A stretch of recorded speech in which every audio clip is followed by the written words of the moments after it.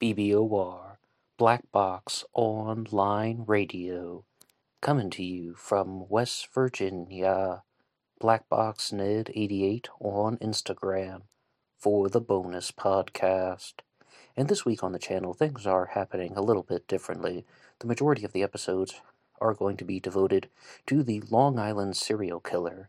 And as I said on Monday's episode, it really appears that the Long Island serial killer mystery is heavily connected to another true crime case, and that is the disappearance and the discovery of the remains of Shannan Gilbert.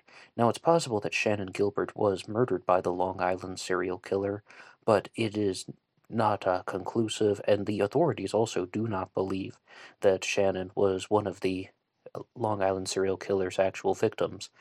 In my own fresh take on the subject as a newcomer to the case, I'm definitely starting to lean that way. Of course, we don't know everything, and there are a lot of suspicious circumstances surrounding the death of Shannan Gilbert, and we'll be talking about a lot of them today. But first, I would like to remind you guys that anybody can download this show for free at Launchpad One. There's a link to that in the description box. You can download the audio of this program as a pure podcast, take it on the go anywhere and anyhow. And one more time, Launchpad 1, there's a link to that in the description box. And also a very big thank you to everybody who checked out the release party episode for the book Killer on a White Horse by me, Ned DeHaan. It is a novel. It is a murder mystery, so to speak, but there's a link to that in the description box as well. It's now available on Amazon, and a lot of people were requesting a print version. It's only been released electronically, but I saw a lot of people in the comments section saying that they wanted a print version, so I'll see what I can do, and perhaps in the near future there will be a print version of Killer on a White Horse coming out on Amazon soon. And another great way to support the channel, in addition to just listening to some of the other episodes, using the free download page and checking out the book, another great way to support the channel is to go over to the Teespring page. Have a look at some of the t-shirts. Almost all sizes and colors are listed. And remember, being weird is not a crime. Now, because this week is a little bit different, you'll see in the title that this is a True Crime Talk radio episode.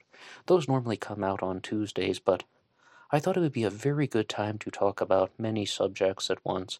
And while the majority of this episode will be devoted to the death of Shannan Gilbert as well as the Long Island serial killer, there'll be some other things included at the end. The first way I would get back to the material on the Long Island serial killer is say that I need to give a shout out to Tina, who sent me a message on Facebook. My personal Facebook is in the description box, and Tina shared with me two PDFs. One was of the deposition of Michael Pack, the man who was driving Shannan Gilbert. Shannan Gilbert was an escort. She used Craigslist to advertise her services the way that many of the Long Island serial killer's victims used Craigslist. In fact, that's one of the reasons why the Long Island serial killer is referred to as the Craigslist Ripper. So this guy, Michael Pack, Pack is spelled P-A-K, he drove Shannan to meet a client on Long Island, near Oak Beach, near Gilgo Beach, and then the client's name was Joseph Brewster. Also have his deposition, but in this episode, I'd first like to talk about the deposition of Michael Pack, the driver, because in the film Lost Girls, which I responded to on Tuesday, one of the characters says something very, very clearly. She says, I don't care how messed up I am, I don't care what drugs I am on. If I am in any state of mind to walk, I'm going to the driver. I don't care how messed up I am because he is the safety net. So, in the early AM hours in 2010, Michael Pack drove Shannan Gilbert to that home on Long Island, and then there's a 23-minute 911 call that was made at 4:51 in the morning. And then even in the background, male voices couldn't be heard, which seemed to be Michael Pack and Joseph Brewster. Michael Pack is someone who is a very odd individual in his own right, because a lot of the things he said are really just synonymous with "I don't recall" in this deposition, things that you think he would be able to remember. And it's not only about Shannan Gilbert, but also about details from his personal life and so on. So Shannan is seeing the client. At 4:51 in the morning, she makes the 911 call. Then she leaves this house on on Long Island, and she's just going up and down, banging on people's doors, saying, they're coming after me, someone is trying to kill me, and she actually gets the attention of a lot of people, and there are numerous 911 calls that are made after this. At least two other residents called 911, and then Shannon disappeared into the marsh, and she was never seen or heard from alive again. This begins the, I guess you'd say, the groundwork for the film Lost Girls, which I talked about on Tuesday, which zones in on Shannon's mother, Mari, as she's trying to search for her daughter. And then the authorities are brought in. They're searching the marshy areas of Long Island, and this is when they discover the first four confirmed victims of the Long Island serial killer, the people who have been put into burlap sacks and they were buried into the ground. Perhaps that's a more famous image that can come to mind, and they are known as the Gilgo Four. So let's just read off the names of the victims of the Long Island serial killer one more time. Melissa Bartolome, Maureen Brainerd Barnes, Amber Lynn Costello, and Megan Waterman. Now, there are four victims that are found very close together, and even in the film Lost Girls, they were described as being evenly spaced apart, but I think that that is purely done on an approximation. And then the next victim that was found after the Gilgo Four was named Jessica Taylor, who was 20 years old at the time and found a substantial distance away from them. But closer to the four victims was the unidentified Asian male, and I've said before he was a cross-dresser. Then they have Jane Doe number 6, who is even farther down the beach. This is all in the Gilgo Beach area, by the way. And there was a toddler girl that was found nearby Jane Doe number 6, but she wasn't related to her. She was actually related to a different Jane Doe, and that was identified through DNA, and that was the ninth victim that was found. So, as you see, there are many women and at least one biological male who have been murdered, and their remains have been discarded. With Shannon Gilbert, though, does she actually fall into this category? Because one of the most perplexing things about researching this case and trying to use sources that are available to the media, even sources like the deposition of somebody like Michael Pack, the driver for Shannon Gilbert, is we have so much info on her, but as we're going to see, a lot of the facts about Shannon Gilbert are pointing away from the Long Island serial killer, who's the person who's responsible for putting those women's bodies into burlap and burying them at Gilgo Beach. I mean, it just there seems to be a very big set of inconsistencies between Shannon Gilbert and those other crimes. So the first point I would like to say about Michael Pack's deposition is that he is absolutely unaware of all of the specifics of his own life. They ask him, "Did you go to college?" And he said, "Yeah, I got like a BA or a BS, I forget." And they're like, "Well, it's a bachelor degree. Is it Bachelor of Arts or Bachelor of Sciences?" I don't remember, but it was in history. And then he also says he took graduate education courses, but isn't really sure about what. I mean, it was something about like finance or something.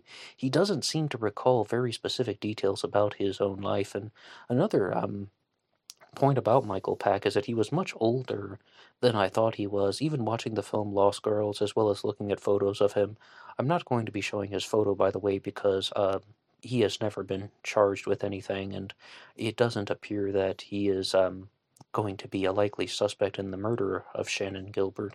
Instead, but looking at photos, I thought he was much younger. He was actually born on July 5th, 1969, the same day Darlene Ferrin passed away, and he came to the United States in 1974 as a child. His last name is Pak, spelled P-A-K, as I said, of East Asian descent. But Michael Pack had a criminal history for improper use of a passport, and it appears that this was actually related to human trafficking and such. As you can see very clearly, he is a driver for escorts, and he's driving people like Shannon Gilbert to various places around the state of New York. And I mean, I say the state of New York because going from New York City on to Long Island. But there was a time when there were some women from China that were being transported for the purposes of participating in prostitution, and Michael Pack had something to do with it, although he said he never even handled the passport that he was that had been in question for this improper use of a passport felony. But anyway, he just seems very out of touch with reality.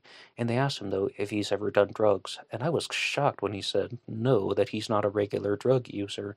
And I get the impression, though, after reading the transcript, and it's just the words that are on the pages as opposed to like the audio, that he seemed like someone who was a heavy drug user who had his brain fried from drugs. I mean, you can't remember if you have a Bachelor of Arts or a Bachelor of Sciences. I don't care if 30 years have gone by. You wouldn't think that someone would be forgetting details like that. But his Michael Pack would continue to give testimony during this deposition. He said something that was very telling about Shannan Gilbert, and that is that he confirmed she had bipolar disorder, and he also shared something about her that was, I mean, very saddening, to be honest, that she did not take her meds for bipolar disorder because she thought when she was on her bipolar medication that she would gain weight. Remember, Shannan is working as an escort, as well as many of the people like the Gilgo for the unidentified Asian male. They're working in various aspects of sex work. So she's going to be paying a lot of attention to weight gains. So she thought she was gaining weight because of the bipolar medication. She didn't take it. And then they're asking Michael Pack, well, what did she do instead? And he said, alcohol, marijuana, and ecstasy. That was the way that she was medicating herself for the bipolar disorder. And I say medicating like in a total alternative self-remedy way, which apparently seems to, I mean, absolutely not recommending that. I mean, that's just an expression that some people use sometimes. Now, is it possible that these behaviors that we've been talking about, such as having this panic attack, running up and down, banging on people's doors saying, someone's trying to kill me, they're coming after me, is it possible that Shannan just had a manic episode, ran off into the marsh, was disoriented near a water source, and passed away? Especially when you hear some of these things. She has bipolar, she isn't medicating, and she's also using things like drugs and alcohol. And the big one, though, was they did ask Michael Pack, did she use cocaine? And he said, to his knowledge, no. I'm paraphrasing, but to his knowledge, no. But many people do cocaine. It seems like Shannan would have had a lot of access to cocaine. And in the last episode on the Long Island serial killer and the death of Shannan Gilbert, I was talking about some of the less common side effects of cocaine use. Regular cocaine use can lead to auditory hallucinations, paranoia, panic attacks, full-blown psychosis. At this point, though, I think that Shannan would have been in the category of paranoia or a panic attack. The thing is, it may have been triggered by some actual physical abuse, because the independent coroner that was hired by the Gilbert family attorney said that there were signs of strangulation, or I really believe they don't mean that she was strangled to death, but that someone had been strangling Shannan for some time. So was that something that could have taken place during the incident? Or during the incident at Joseph Brewster's house, the last client to see Shannan. An interesting thing, though, in Michael Pack's deposition is that he says that he never sees the clients. He doesn't interact with them. And of course, he's like covering his tracks. We know that that's not true because later on, I mean, he's in the house with Joseph Brewster, and he's heard on the phone in the background, as well as they're trying to get him to get Shannan out of the house. I mean, Joseph Brewster is trying to get him to get Shannan out of the house. So, because they want to get her just away because he didn't like her behavior. He thought that she was acting in a very bizarre way. I'm really tempted to lean toward what the authorities have actually said, that they don't believe that she was murdered and there is some type of accidental death that went on. But I don't know that as a fact. When you have victims like the others from the Long Island serial killer, particularly the Gilgo 4, I don't think there's any doubt in anybody's mind about what happened to them. It seems like they were definitely the victims of a serial killer, and it's the same criminal operation. It could also simply be that somebody is using that area as a serial killer graveyard, and I don't think that's a very controversial statement. Now, I think Tina posted something on Facebook suggesting that could this be a connection to a larger sex ring where people are making snuff films and then they're discarding the bodies? Oh, it's possible. And that's the frustrating thing about doing this multi-part series on the Long Island serial killer mystery. We have all this info about the death of Shannan Gilbert, and it's because of the searches for Shannan Gilbert that they discovered these other bodies. Yet the actual info on the Long Island serial killer is very, very minimal. I mean, we can make estimations. Like, people think that he's a Caucasian male. They think that he has some type of connection to a higher authority, whether it's the police or New York politics, we're not sure. But they think that he goes back and forth between Long Island and the city of New York regularly. Well, I mean, how many people do that, though? That really doesn't identify any particular suspects. But I'll be talking about the suspects much more tomorrow.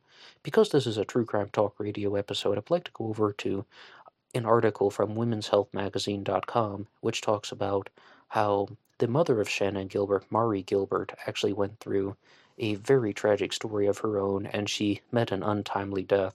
So, one more time, womenshealthmag.com. Mari Gilbert's own daughter, Sarah, murdered her, and she is now in jail.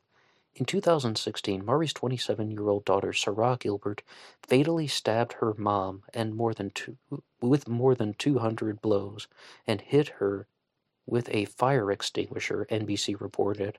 John Ray, an attorney for the family, said that Sarah Gilbert was mentally ill and had been hearing voices.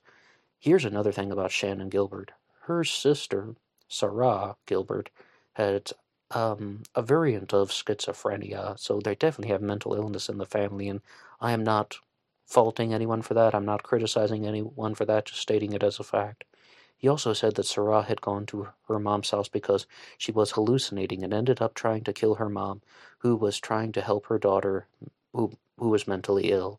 Sarah was eventually sentenced to 25 years to life in prison, according to the Daily Freeman.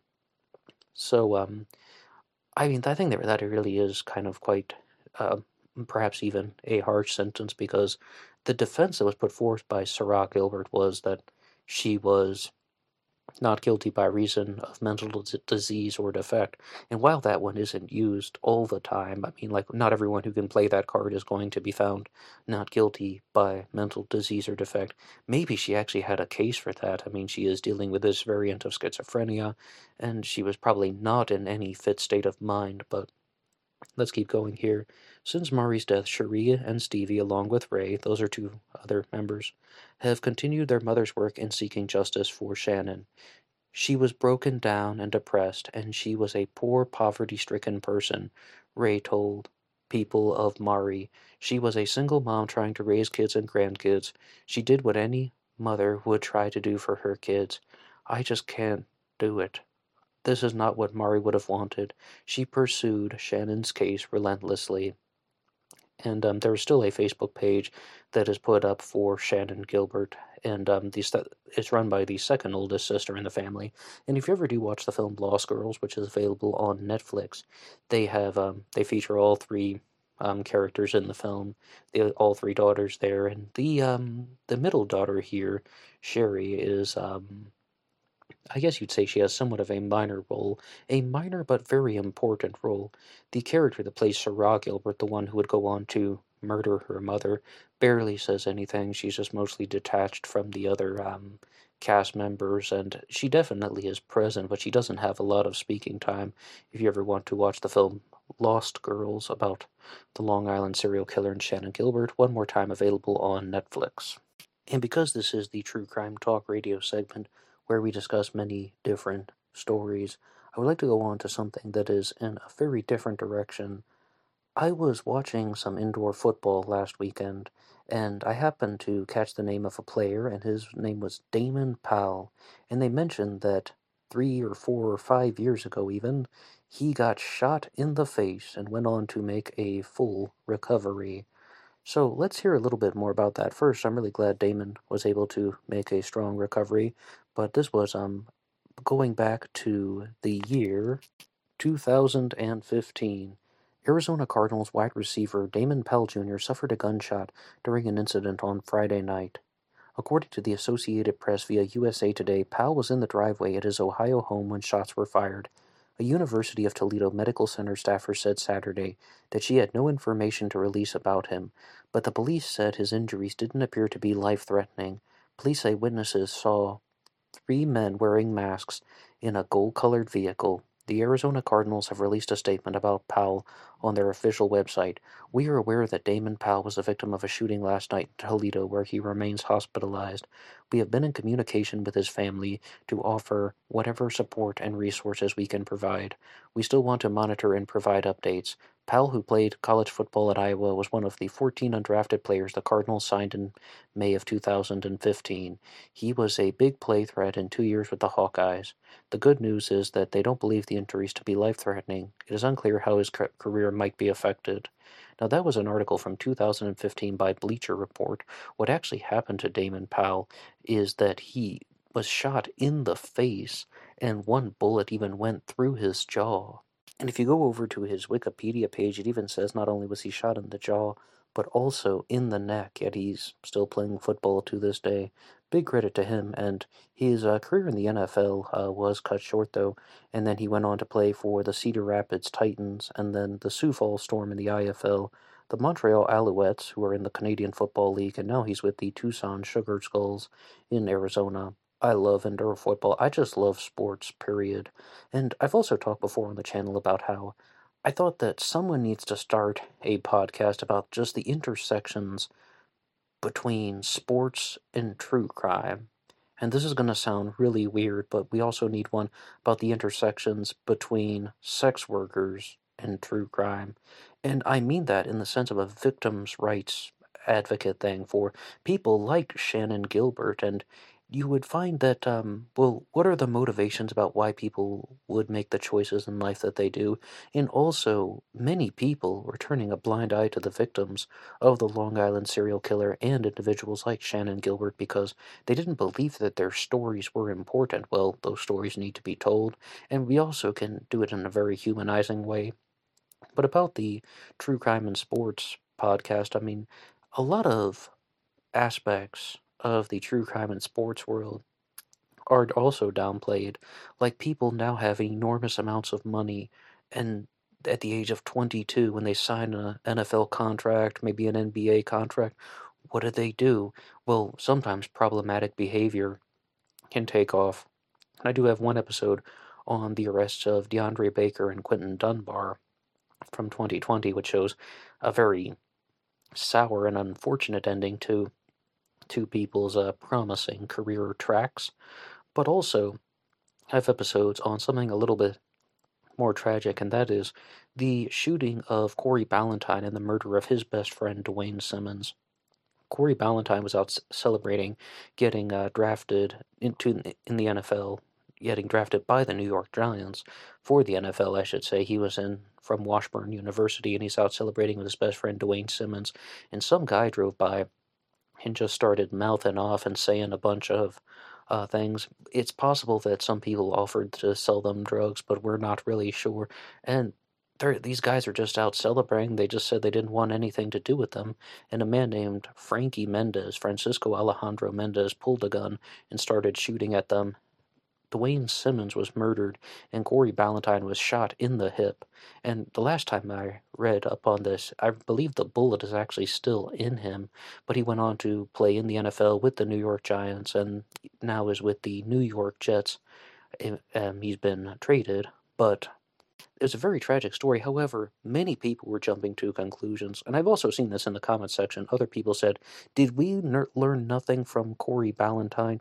We cannot jump to conclusions about how when athletes are involved with something like a shooting or something like just a crime is taking place and they want to play the blame game. Well, they must have been doing something illegal. So when I read this stuff about Damon Powell here, the gentleman we've been talking about who was shot in the face, jaw, and neck, I mean, I'm just not going to jump to any conclusions about these activities. There are three men wearing hoodies and they're driving a gold car. We'll just leave it at that. I mean, I don't think that that requires any speculation on my part. That I highly doubt anything that Damon Powell did would have warranted that type of response. But as I said, he's playing football to this day. Good for him. Some of the other sports crimes that I've covered on this channel were crimes involving athletes are the murder of Steve McNair, which is a very sad one. Steve McNair was murdered by his mistress, Sahil Kasimi, and he was actually just asleep on the couch, and she shot him. And some people think that it is just a very dark ending to a very, very well well done athletic career. Steve McNair was a truly gifted athlete. He was one of those country strong football players, and he just had natural athletic gifts. And he played in the NFL for a long time, most notably for his time with the Tennessee Titans, and of course back in his days of Alcorn State in the college years. But he met a very tragic and untimely death, and rest in peace to him as well. Another one I've talked about is the murder of Fred Lane. And when I did that episode, I misstated something, but first to just introduce that, Fred Lane was murdered by his wife, Deidre Lane. He was coming home, his keys were in the lock, the door was turned, and she shot him twice with I believe was a shotgun. It's been a while since I've read that one. But with Fred Lane, though, there were two major motivations for the murder. The first is that he had a $5 million insurance policy, and the second motivation was that Deidre Lane was a woman who, well, she had a brother, and she was a woman who had a family member who did some illegal activities, particularly bank robbing. And it's possible that Fred Lane just simply did not want to cooperate with the story to cover up some of her brother's illegal activities. So she had two motivations. I said that in the episode I did on Fred Lane that I had misstated something. I thought that Deidre Lane was arrested multiple times, that she went to prison for a short time, she got out, and then she was trying to do community volunteer work, and she did something illegal that sent her back to jail. But I think that that has been listed as not. I think that I had read a source that provided some false information there, and always gonna try to be accurate. But another more tragic story that I've talked about on this channel is the murder of Sean Taylor, who was just someone who signed his NFL contract, and he was trying to live his life, and he's living a lavish lifestyle. He's keeping money in little bags that have ties on them, and that's how he's paying people who do things for him. And some people learned about that, and they tried to rob him, and Sean went to grab a machete that he had for self-defense, and then they shot him, and he passed away from he passed away. I don't want to get too far out because it's been a while since I've read those details as well, but I believe that the fatal shot actually went through his leg, but don't quote me on that. When it comes to athletes and the challenges of becoming professional, I'm also reminded of someone named Cecil the Diesel Collins, who has also appeared on this channel. I have an episode about him. And he was arrested for a variant of breaking and entering. It was called unauthorized entry. And his excuse was he broke into a woman's apartment because he wanted to watch her sleep. He just wanted to watch her in the dark. And I talk about how it sounds like that old Clay Aiken song. If I were invisible, then I could just watch you in your room. And he was sentenced for I forget if it was 13 years or 15 years. I think but he spent more than a decade in prison for that. And what he talked about was, like, coming out of prison, was that he had gotten so caught up with being the star. All the attention is on him, even back when he's in college. I mean, because many of these athletes who are playing college football can see themselves on national television. They're national superstars. They're known very widely throughout the country. And that stuff does go to their head, and they feel like they're larger than life. Perhaps some of them in high school even get special privileges. The athletes in my high school definitely had special privileges, but that would be a case of when somebody just thought that he was untouchable, invisible and untouchable, why not? And the judge gave him a very harsh sentence because he didn't want someone to get away with it just because he was an athlete. And I should say that the unauthorized entry charge happened after Cecil Collins was already drafted by the Miami Dolphins.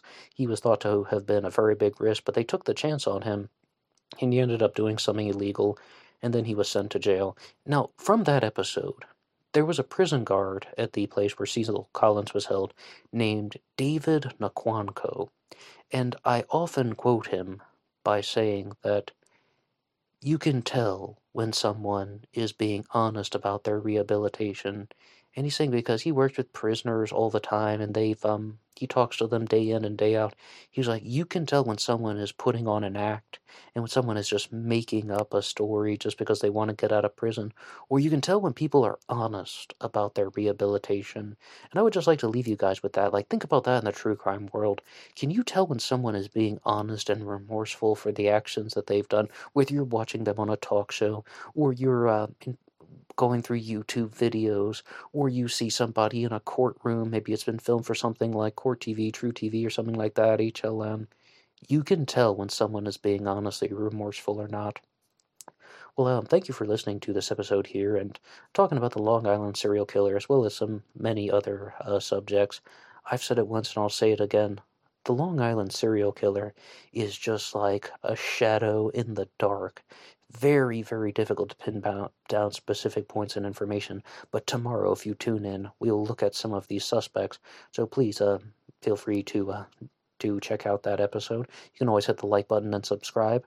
And if you go over to the Professor Dad channel this weekend, to anyone who's listening in the future, you can also visit the Professor Dad channel. There should be a recorded episode.